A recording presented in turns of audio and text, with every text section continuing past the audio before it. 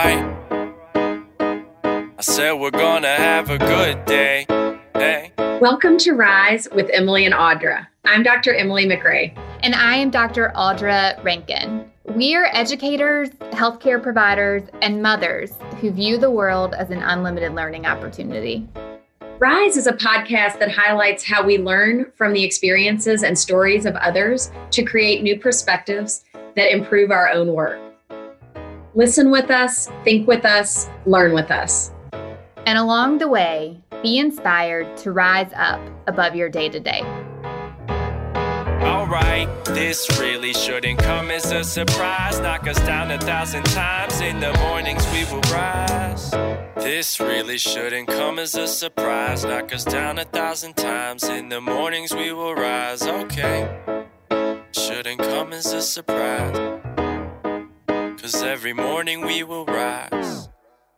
Welcome to Rise with Emily and Audra. We are so excited to have Eden Bridgman Skleiner today, and this is our spring break edition. So we're all in different places. You might hear dogs, you might hear kids, but Eden, thank you so much for joining us, and tell us a little bit about where you're from and just a little bit about yourself. Yeah, no, thank you both for having me. So excited. Originally, I was born in Los Angeles, which I think is just a fun detail I love to share because I think it shows a bit of my personality just based upon that kind of little bit laid back, but Hollywood, kind of glitz and glam aspect of saying that you were born in Los Angeles. But I grew up in Louisville, Kentucky. I'm proud of those kind of Southern roots that I was able to enjoy. Grew up there, went to university in Louisville. Like most, you say, all right, it's time for me to kind of spread my wings. And so I moved to Chicago to be able to start working for my family business, met the love of my life, went to graduate school, and now residing in Columbus, Ohio, still working for my family business, but definitely in a very different capacity now. Eden, I'm so curious about your role in your family company. So you're the Chief Marketing Officer of Nana Inc. What exactly does your day-to-day look like in that role?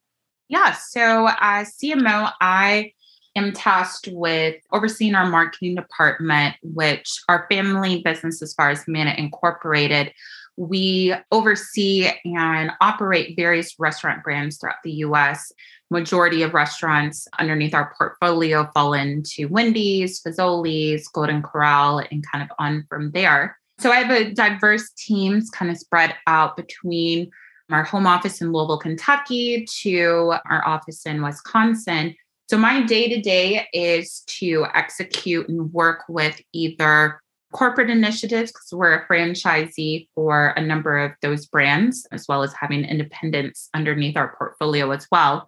But it's to take the corporate plans as far as marketing that, say, Wendy's is going to put out, whether it's their new Frosty campaign to maybe some local restaurant marketing that they would like us to try to implement, as well as coming up with our own initiatives and programs centered around driving sales and traffic. I'd say as CMO for restaurants, that is my number one goal of how do I drive more sales, more traffic into our restaurants. So based upon the brand, we use different tactics and my team executes those plans each day.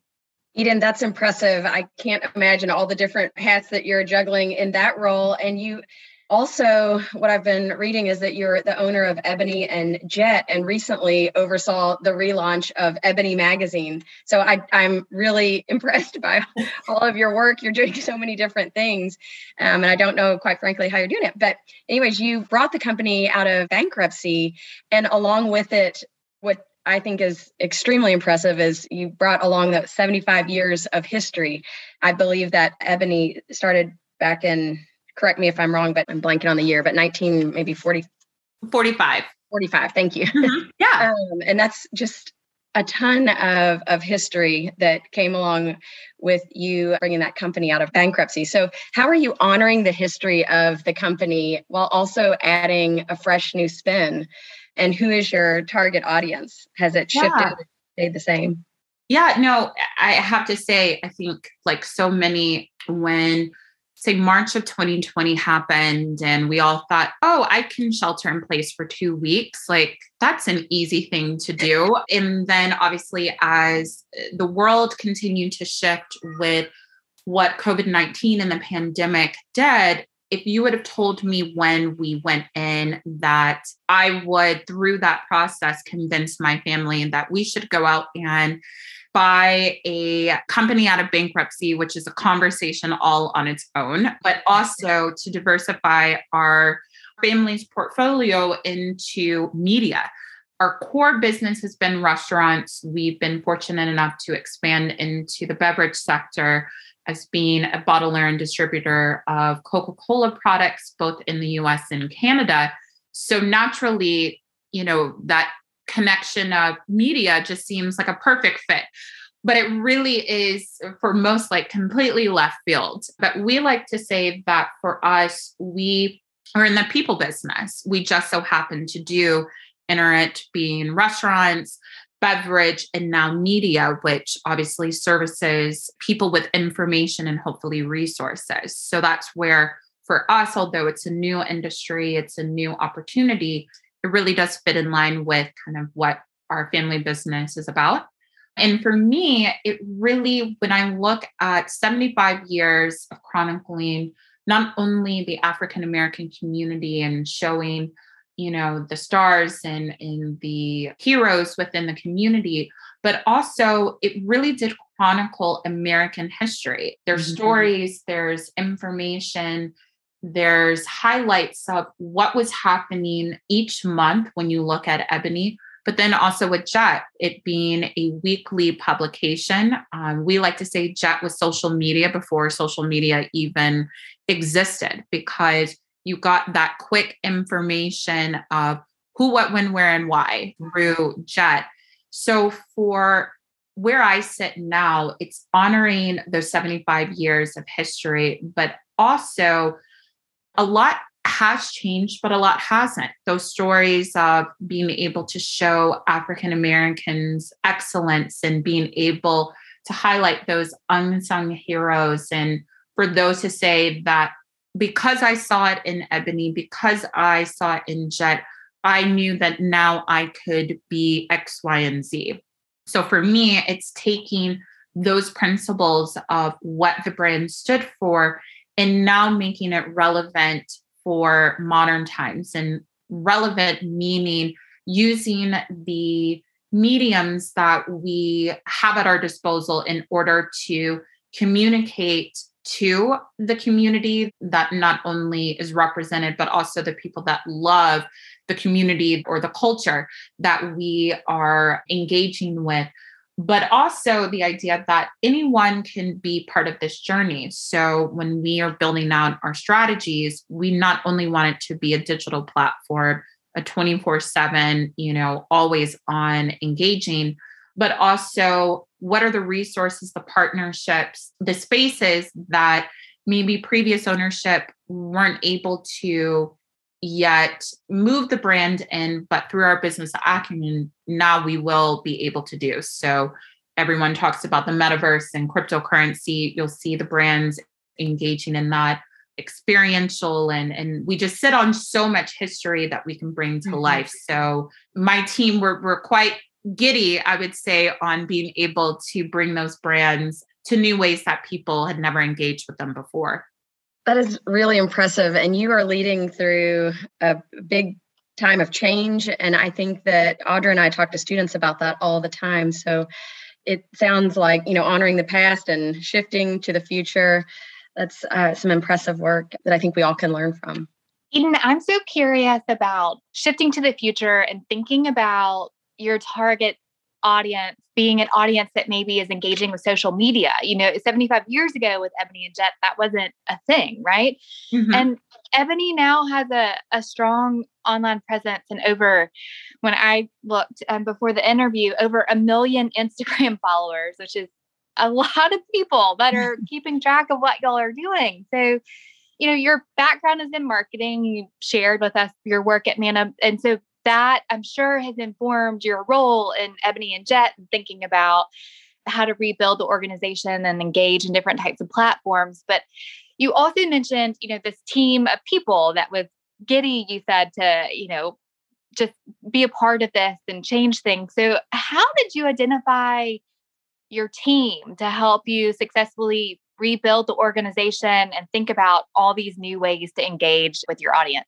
Yeah, we've been quite fortunate that people have grown up with Ebony and Jet in such a way that it's almost like a family member to people. It means that much. I love to tell this story because it shows the brand love that people have, which has helped us attract the necessary talent in order to formulate a team that not only, yes, there are, say, a job description that we need you to be able to do, but for us, we say that this is much more than a job. You have to have a fundamental understanding of the vision and mission of what the company is trying to do in order to be part of the team that is going to rebuild this. So the story I'm referencing is that in the very beginning of ownership,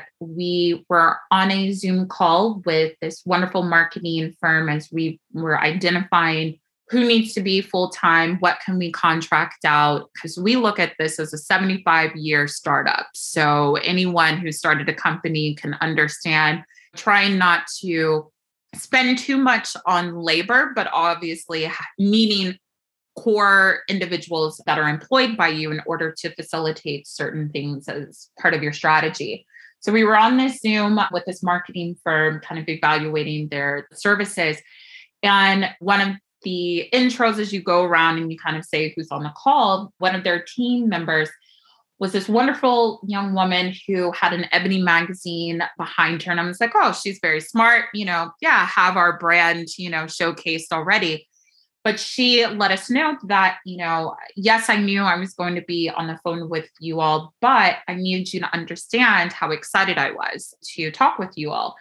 And it's because that magazine that she had behind her, her grandfather had written in one of the writing contests that the magazine used to have, and he won. And he was able to take the winnings, which was a automobile, and trade that in for a certain amount of money that then he was able to use in order to buy her family's first home.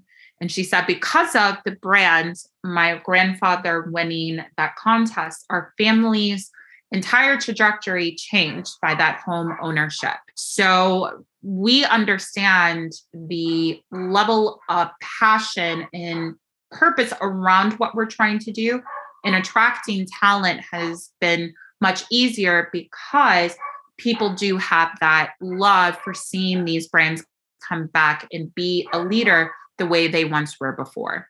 Eden, that is such a powerful story. Really, really interesting. In addition to the team that you are working on building, I'm also interested in some of the strategic partnerships. So you've mentioned several different partnerships already. You also have established partnerships with Bloomberg Media and HarperOne and have collaborated on articles, videos, and books, just to name a few. How did you identify these strategic partnerships as you've gone along? Yeah, so I have to say our CEO, which we knew when we took over, we needed someone who understood media. We obviously understand business, but there are certain nuances within this industry that we needed someone at the helm kind of guiding this through. So our CEO, Michelle G, with her over 20 plus years of knowledge and such working within the industry, the relationships that we were able to leverage that she's developed over the years, that's where you're seeing Bloomberg and P&G and others quickly already partner with us. That was kind of her strength. The secondary has been people want to see Ebony succeed, as well as people want to talk to this audience. You look at the buying power within the African-American community, which still isn't really targeted in the way that they should be. It's still very much lumped into general kind of consumer marketing. And they felt that, hey, by partnering with Ebony, should then in return be able to target this particular entity. So for Ebony, we say the target audience is between 25 on up, usually kind of tapering off 54. You still have a little bit of brand love exceeding 54, but it really is that 25 to 54. And then Jet, when we bring that back online, we'll hit that millennial, we'll hit that Gen Z, and possibly even younger, as I feel like I've heard some terminology of those even younger already being coined. But when we look at our partners, those that maybe we just don't have a relationship with, we really, let them know that you can't just want to partner with us to target this community. Who's sitting on your board? Do you have diverse relationship? Do you have marketing already that fits in with this target? You're not going to just want to tap in, but not really provide resources, be that true partner. So we really evaluate everyone that we attach this brand to, because again, it goes back to that brand love and that almost family member that people associate Ebony and Jet with. We have to steward those relationships in a way that we're not called out by saying, how could you attach Ebony or Jet to a brand like X, who goes completely against what we stand for and is not going to, we say, fuel our community in the necessary way that it should by being a partner of ours. I love that. And you're mentioned several times family aspect, and you've built a team that's focused on family team to promote everything that is so wonderful about the brand. Is there any partnership or collaboration that you have found to be particularly successful in the rebuilding? You've mentioned several. I didn't know if one stood out in your mind. I wouldn't say that one is more than the other when you're trying to rebuild, because unfortunately the brand over time just had some missteps. So from our standpoint, there's partnerships and kind of righting wrongs that we felt we had to make sure we did, as far as understanding, for writers and righting the wrongs of what happened, previous to our ownership, to even some of the brands that did want to or did invest into Ebony, into Jet, and didn't see that return. So it's not just what we expect from our partners, but also making sure that if we're going to ask a lot of them, that we can be that partner on our side. So I wouldn't say that it's been one or the other. I'd say it's really, it takes such a diverse group of partners. As we say, we have to be completely digital. We have to lead with data. We have to lead with technology, and finding those partners that understand that give us grace in the beginning of this process has been key. Eden, I'm just so in awe of all of the things that you all are doing. I mean, you're being innovative, you're thinking about new technologies, about reaching new audiences, but you're also at your core focused on building these powerful relationships that are deeply rooted in the mission and values and history of Ebony and Jet. And I think that is such a wonderful lesson, particularly in healthcare or in other industries, thinking about how you form relationships that share a common mission and that aren't just kind of the shiny dollar, shiny coin, but really are ones that you can you can work together to really improve the communities where you're living and audiences that you want to serve. I think it's just wonderful what you all are doing. And in addition to being the chief marketing officer at Manna and working at Ebony and Jet, you also are really busy in your philanthropic life as well. I really don't know how you do all this, but you are using your relationships in a different way as a board member and the program director for the Bridgman Charitable Group, which produces the Trifecta, which is a black tie celebrity charity event in Louisville, Kentucky around Derby.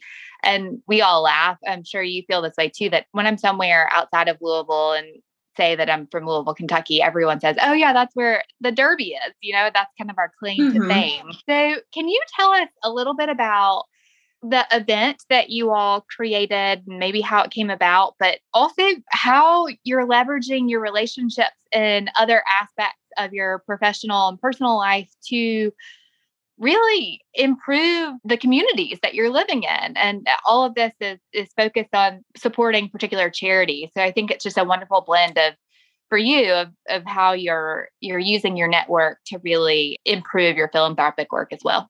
Yeah, I would say the genesis of it all, I have to point is towards my parents. The values and everything from how they raised my siblings, and I'm the youngest of 3 with 2 older brothers, that, for where my parents started in life, both from extremely humble means and the blessings, we're a faith-based family, as well as all of our companies have kind of those Christian values woven into them. So the idea of giving back, the idea of service is deeply rooted within our family business. So the idea of showing up during usually not a time frame that people would think, oh, this is a perfect time to raise money for charity, during the Kentucky Derby, which is where people are focused on the fashion, the obviously iconic, the most important 2 minutes in sports, as, Churchill Downs has been able to continue over, I think this is the 148th running of the Kentucky Derby. So for us, it really started in the early 2000s, where my parents, being that they were blessed to attend some of the iconic Derby events, some of the other charitable events, they noticed a missing piece, which was there wasn't enough diversity happening when you're bringing in these various celebrities and who was actually putting on these charitable events. They weren't people that looked like them, and they felt, well, that's not the way this should be. When you think of the history of the Kentucky Derby, that the first, Kentucky Derby winner as far as a jockey was an African-American. And I think the first, was it 15 out of 18 or so were African-American jockeys. So, we've been part of this tradition from the very beginning. But when you look at certain roles within it, we haven't been able to show up the way that we should.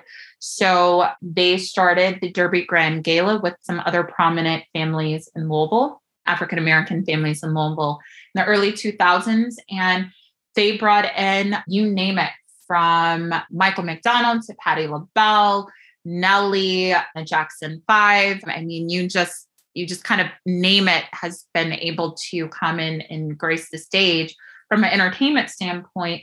But it all, again, was rooted in giving back. And so over the course of that journey, my siblings and I got to see the power of bringing people together for fun, but also making sure that we gave back to the communities. So in 2017, we rebranded it the Trifecta, since there's 3 of us, although I kind of take the lead on planning and my brothers kind of support my overarching vision for what we should do each year. And we really just try to bring people together for various causes centered around education, cancer research, and various other important causes that we felt, hey, this is such an opportunity. There's so much attention on our city why not also bring attention to worthy organizations and causes that we can raise significant dollars for? So that's the genesis and what we try to do each year. I love that. And I had no idea, even though I've known you all for years, that the trifecta was renamed for the three of you all. I feel like you should come up. For those of you all who don't know what a trifecta is, if you're not in horse racing, that is a name for a bet when you have a win, place, and show, or first, second, and third. So even maybe you're the win and you could get place in the absolutely. Show. Yes. Yeah. I like to say my brothers, it's funny because they love, what we do, but I definitely am the operator of it. So I like to say that they're my show ponies that I get to bring out to have them parade around during the events and such that we do Derby weekend. And then, I can put them out to pasture until the next race. That's but perfect. Definitely I am their big little sister for this. And I like to say a lot of things within our family.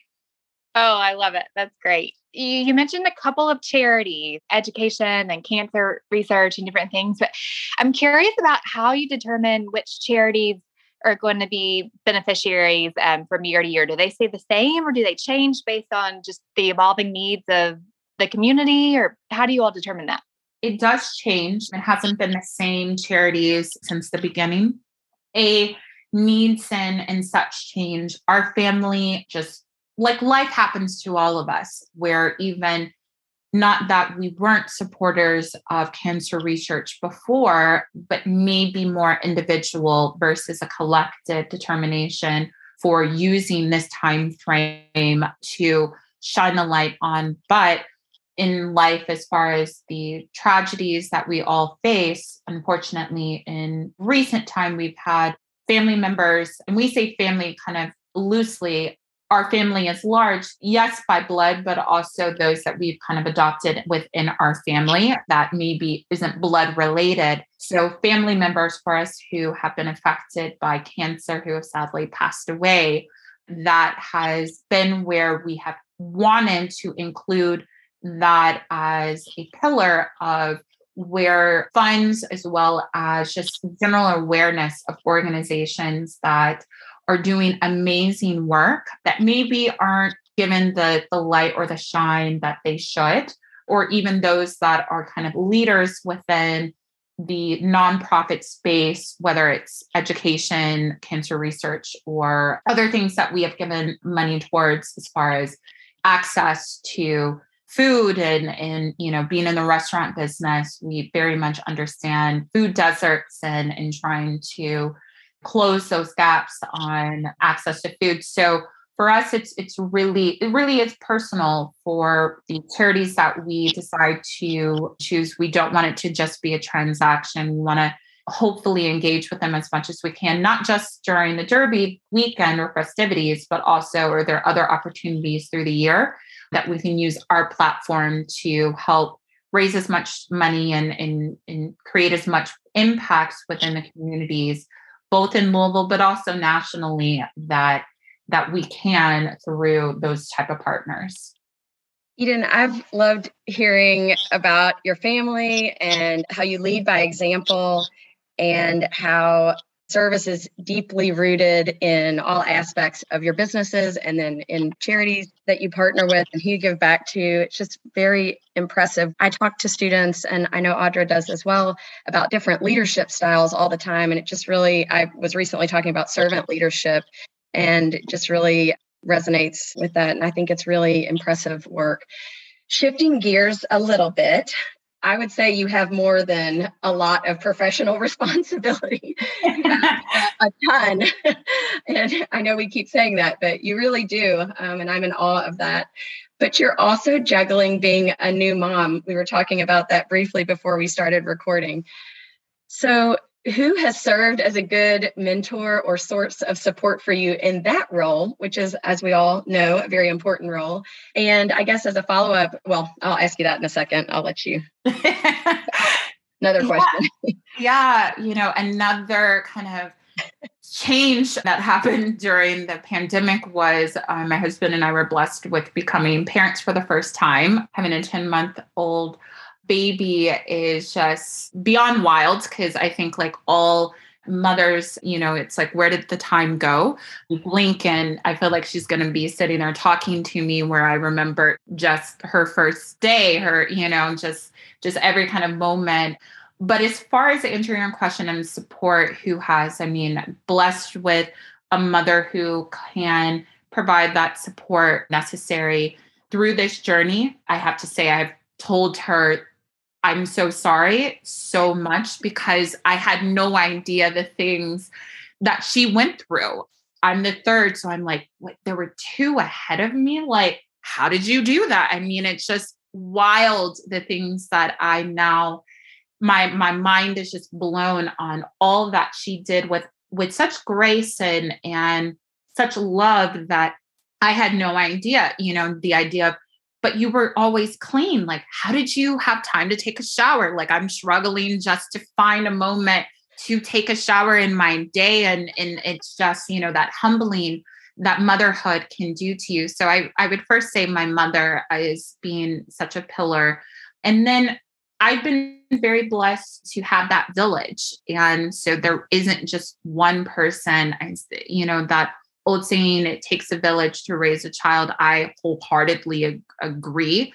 And I'm blessed with women that, whether they are also new moms themselves, that may be a month ahead of me, but even in that month, the wisdom that they're able to give me by being just that step of like, hey, FYI, it does get better, or nope, this aspect of motherhood, it is challenging and it's okay. I'm right here with you too. Yes, those that are seasons ahead of me, maybe their kids are grown and their grandparents or whatever it might be. So for me, I'd say I'm only able to do the things because of the support system that I've built around being a new mom, and trying to give myself grace on knowing that I just don't know, and it's okay. That's pretty common to just say, I don't really know what I'm supposed to do, and find somebody who can pour into me in this season that I'm in each step of the way. I think so many, especially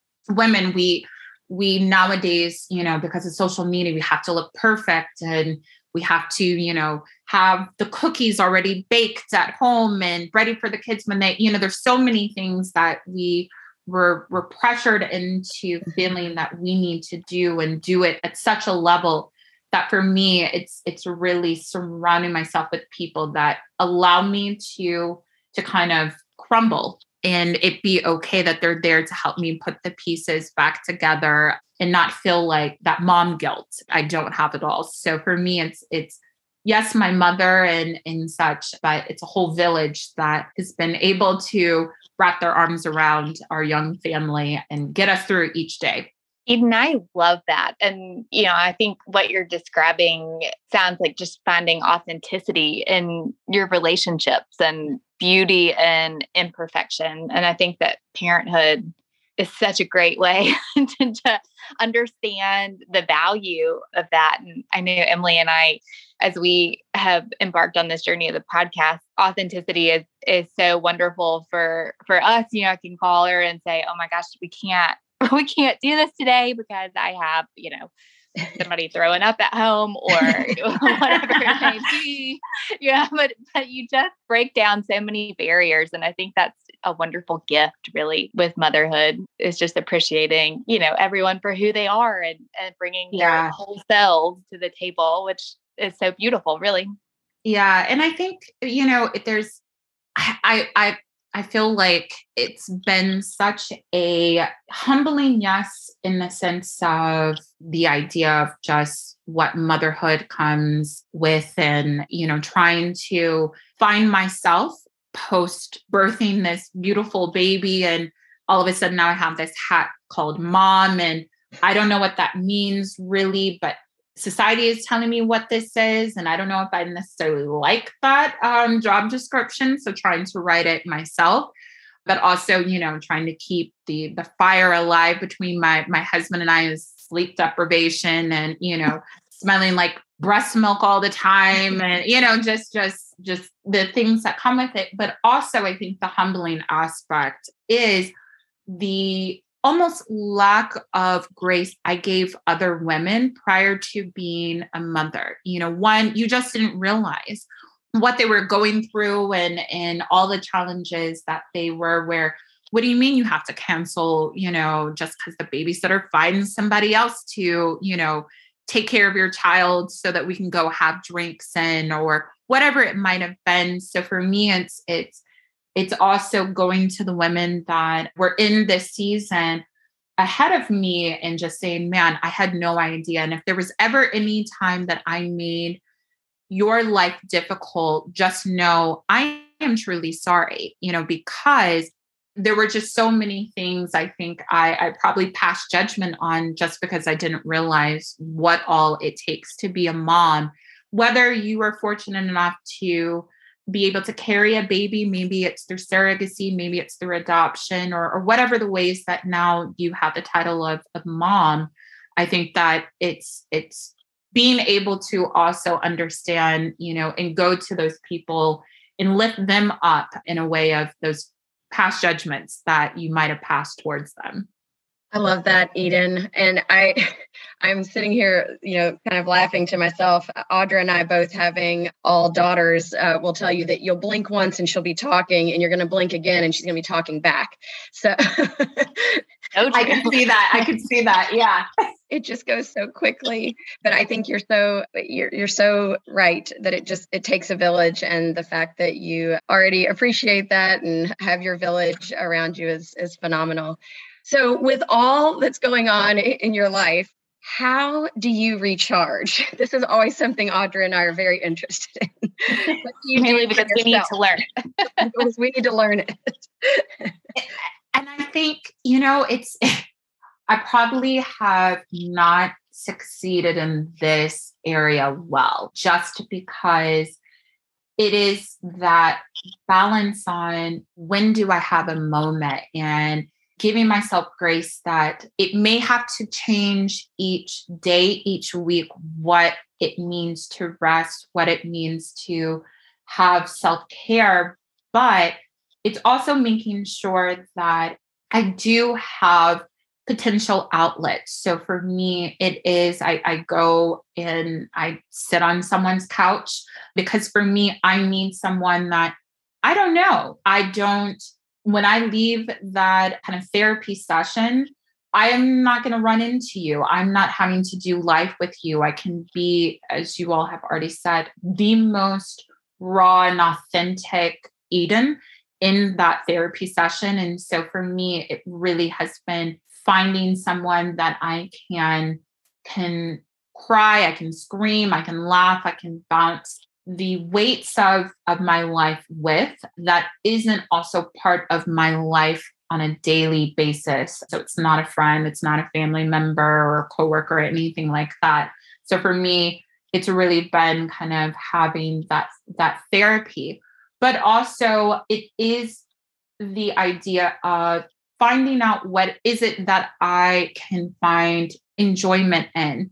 So sometimes it's, talking with my husband and saying, hey, on Thursday night, I need to light a bunch of candles and I'm going to take a bath and just have that 30 minutes and being able to communicate to him what it is that I need versus just expecting it to miraculously happen that I'm going to have 30 minutes to take that wonderful bubble bath, or it's, my quiet time, whether it's pumping in the middle of the night or in the morning and saying, I set my little stand up. And even if it's only 20 minutes of me reading a book, I got 20 minutes of it and I can find the wins in those moments versus feeling like I need this huge routine. And if I get off of it, I'm already failing at it. But finding those individual little wins that I can kind of prop myself up on has been the way that I find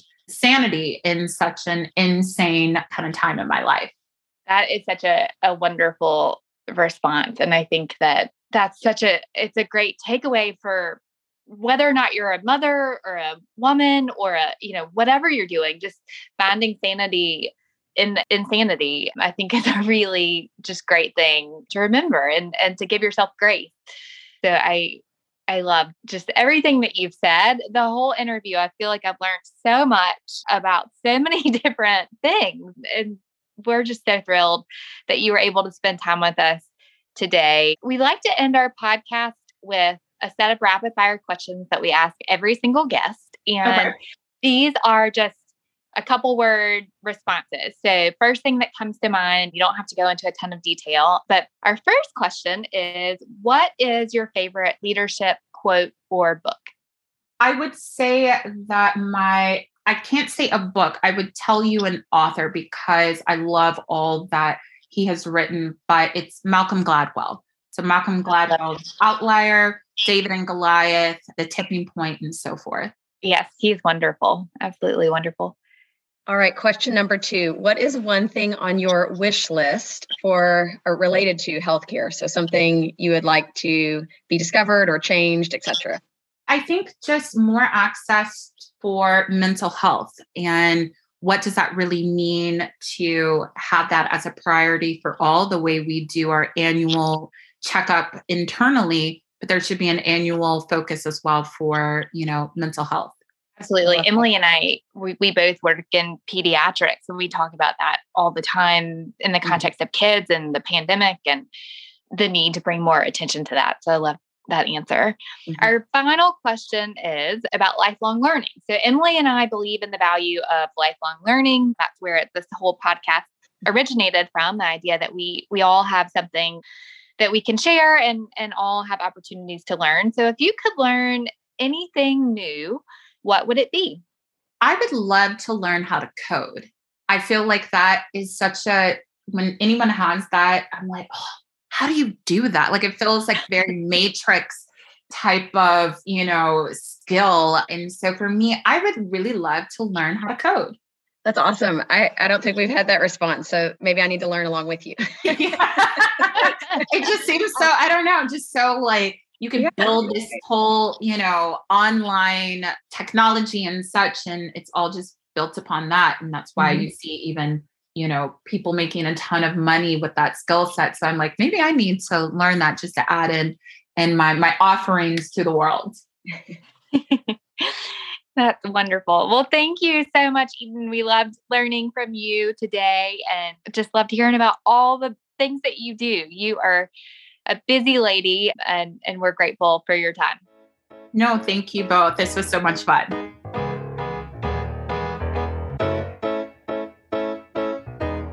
Emily, Eden's professional role, really her many roles, brought up a lot of interesting points, ranging from honoring the past and looking to the future, to personal values, to the importance of self-care. I honestly don't know where to begin, and I don't know how she does it all. I thought we were busy, but Eden balances a lot. I was particularly intrigued by her role as owner of Ebony and Jet. Eden and her family brought the company out of bankruptcy, and as we mentioned, 75 years of history came along with that. She said that Jet was social media before social media existed. And she was tasked with honoring history, but also continuing to show African-American excellence, highlight unsung heroes, and making the brand relevant for modern times. That does not seem like an easy job to me. Audra, Eden does balance a lot. And on a side note, I'm sitting here looking at my notepad that you gave me with the title, Tired as a Mother, that I use every week to write out what's going on in our house and with all of our crazy schedules. And I'm just curious what Eden's Tired as a Mother weekly planner would look like, given all that we heard her talk about today in the podcast. But on a more serious note, we are often asked to do this in healthcare, right? The idea of understanding future consumers. The consumers of Ebony and Jet are different than they were 75 years ago, just like healthcare consumers are different than they were 75 years ago. Think about it. Consumers used to be more passive in their participation in healthcare, really relying on the healthcare provider. And now consumers show up with their own list of diagnoses and where they want to go for second opinions and care. we as healthcare providers have to understand and adapt to this new type of consumer engagement. And Emily, don't you think that's a good thing? I think that engaged consumers lead to better quality care. I read an article a couple years ago by Sensor that called this type of engagement the blockbuster drug of the 21st century. And just like Eden is working to engage her modern consumers, we have to do that as healthcare providers as well. I think another really important point that she reminded us of is the importance of honoring the historical roots of both our professions and our patients. Just like she's being charged to do that with Ebony and Jet, I think it is really crucial that we spend time thinking about how the past has influenced concepts and relationships and how we use that to advance healthcare. Absolutely. I don't think you could have said that better. Another important point that Eden brought up was the importance of her team. She mentioned that many people she works with have grown up with the company, with Ebony and Jet, and that they feel like family members. And to her, the job is more than a job. And with that comes a team member's fundamental understanding of what the company is trying to do. I think we talk about teams a lot on this podcast. And so often we focus on the interprofessional components. I feel like that's second nature for us, right? We talk about how each member of the team brings different gifts. The gifts complement each other. You know where I'm going with all this. We talk about it a lot. But, Eden reminded us that we have to have this fundamental understanding of what is it that we're trying to do? That really is the foundation of a team. And I don't know that we ask that enough as healthcare team members. What is our overall goal? What is it that we try to do every single day? I think that is the glue and often a missing link. And I think she further emphasized this point when she talked about identifying potential partners. Eden said she tells collaborators that they can't just partner because they want to target a specific audience. Eden and her team make sure the potential partner is aligned with their company. And sometimes that means they have to ask really hard questions. Absolutely. And, we focus on collaboration and partnerships, and we talk about that all the time in healthcare. But just like Eden brought up, and just like with teams, we have to make sure that our goals are aligned with our partners. And, you can't have one without the other. It's just like if we said we wanted patient-centered care, but we didn't think about social determinants of health or diversity, equity, and inclusion. All of those concepts really have to be linked. Speaking of links, Eden brought up how her philanthropy work is also focused on diversity, equity, and inclusion. Audra, you and I are here in Kentucky. The Kentucky Derby is a big deal. And Eden's family felt strongly that there wasn't much diversity seen during the Kentucky Derby events. And so they set out to do something about it. They created events that were rooted in giving back, that bring people together, and perhaps more importantly, honor the diversity of the community. Although the charities may change, Eden's values remain the same. Eden really brought up so many great points and linked many concepts in healthcare to her world and business. I think that one of the things that I really needed to hear was just the power of authenticity and bringing our whole selves, even if that means our messy situations and life challenges. I'm so guilty of this. Life experiences certainly bring humility. And I talk about this with you all the time, Emily, but I've written, all these articles and books about childhood nutrition. And most days at dinner, I feel like a total failure as a parent. In fact, the other day, you'll love this story. I don't remember what I cooked, but I thought it was really good. And so I just announced at the dinner table that I thought I was a really good cook. And my 9-year-old, who is just getting sassier by the day, told me she would not know if I was a good cook because she does not eat my cooking, which is pretty much the truth. And so, I think that sharing that and saying, all right, this is what you should do, but this is really how my life is, so I can relate to the whole spectrum, really adds value to our work. And I think, not being afraid of sharing those experiences is important. And in my professional life, when I get frustrated when someone doesn't do their work, I don't know why they didn't do their work. I don't know what's going on at home. I don't know what they may be struggling with. And in healthcare, we talk about caring for the whole person. And I think that it's really important to remember to take that approach with our colleagues and team members, like Eden mentioned as well. Life is messy. It takes a village. Thank goodness you're part of my village, Emily. And it's okay to ask for help. Absolutely. I tell my 4-year-old who tells me she can do everything by herself that sometimes it's okay to stop and ask for help. And so, again, underscoring your point, parenting definitely is humbling. And, we talk about parenting a lot, I feel like, on our podcast. Yeah. And I loved that Eden was speaking our language when she said that it was humbling for her when she became a mom. She reflected back on the lack of grace that she gave other women prior to being a mother. And it was just such a good reminder in a world that is often driven by success and perfection to honor everyone's stories and backgrounds and to not judge a book by its cover and to lift people up, how important that really is. Absolutely. Yeah, I think giving yourself grace when you're trying to do it all, like so many of our students and colleagues are trying to do, like you and I often try to do, I think it's maybe one of the biggest gifts you can give yourself. And it's at the core of self-care. Eden did say that she likes to find enjoyment in little wins. And so I'm going to rapid fire question you, Emily, and ask what your little win was for this week. Oh, great. Okay. Well, don't laugh. I'm already laughing.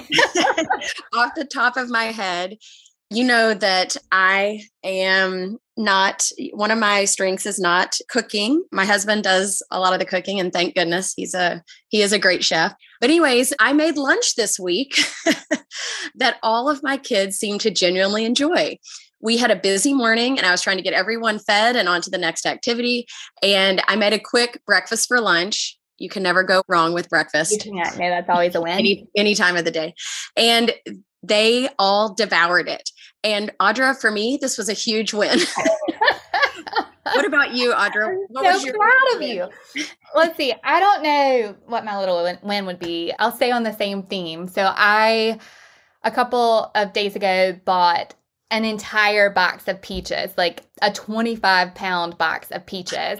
And then the problem, was that I realized I had an entire box of peaches that needed to be eaten very quickly. There are peaches all over our kitchen counter. I should have probably dropped some off at your house for Chris to use. But I planned a Sunday supper that was all peach everything. And it was a lot of work. But I also find shopping and cooking a form of self-care and even meditation, really. So I loved it, and I absolutely love feeding people. So that was a good win. And another win, I have two. I passed my pronunciation section on Rosetta Stone after only 3 tries, which is a new record for me. You know my struggles with that. Way to go. Great job. I'm very proud of you. The peach dinner would not have been a win for me. I'm sure we'd have just been eating cut up peaches. But anyways, yeah. From modern consumers to how to chop peaches for self-care, this podcast isn't about healthcare. It's about celebrating the little wins and also how we learn from others to make healthcare better. Thanks so much for learning with us.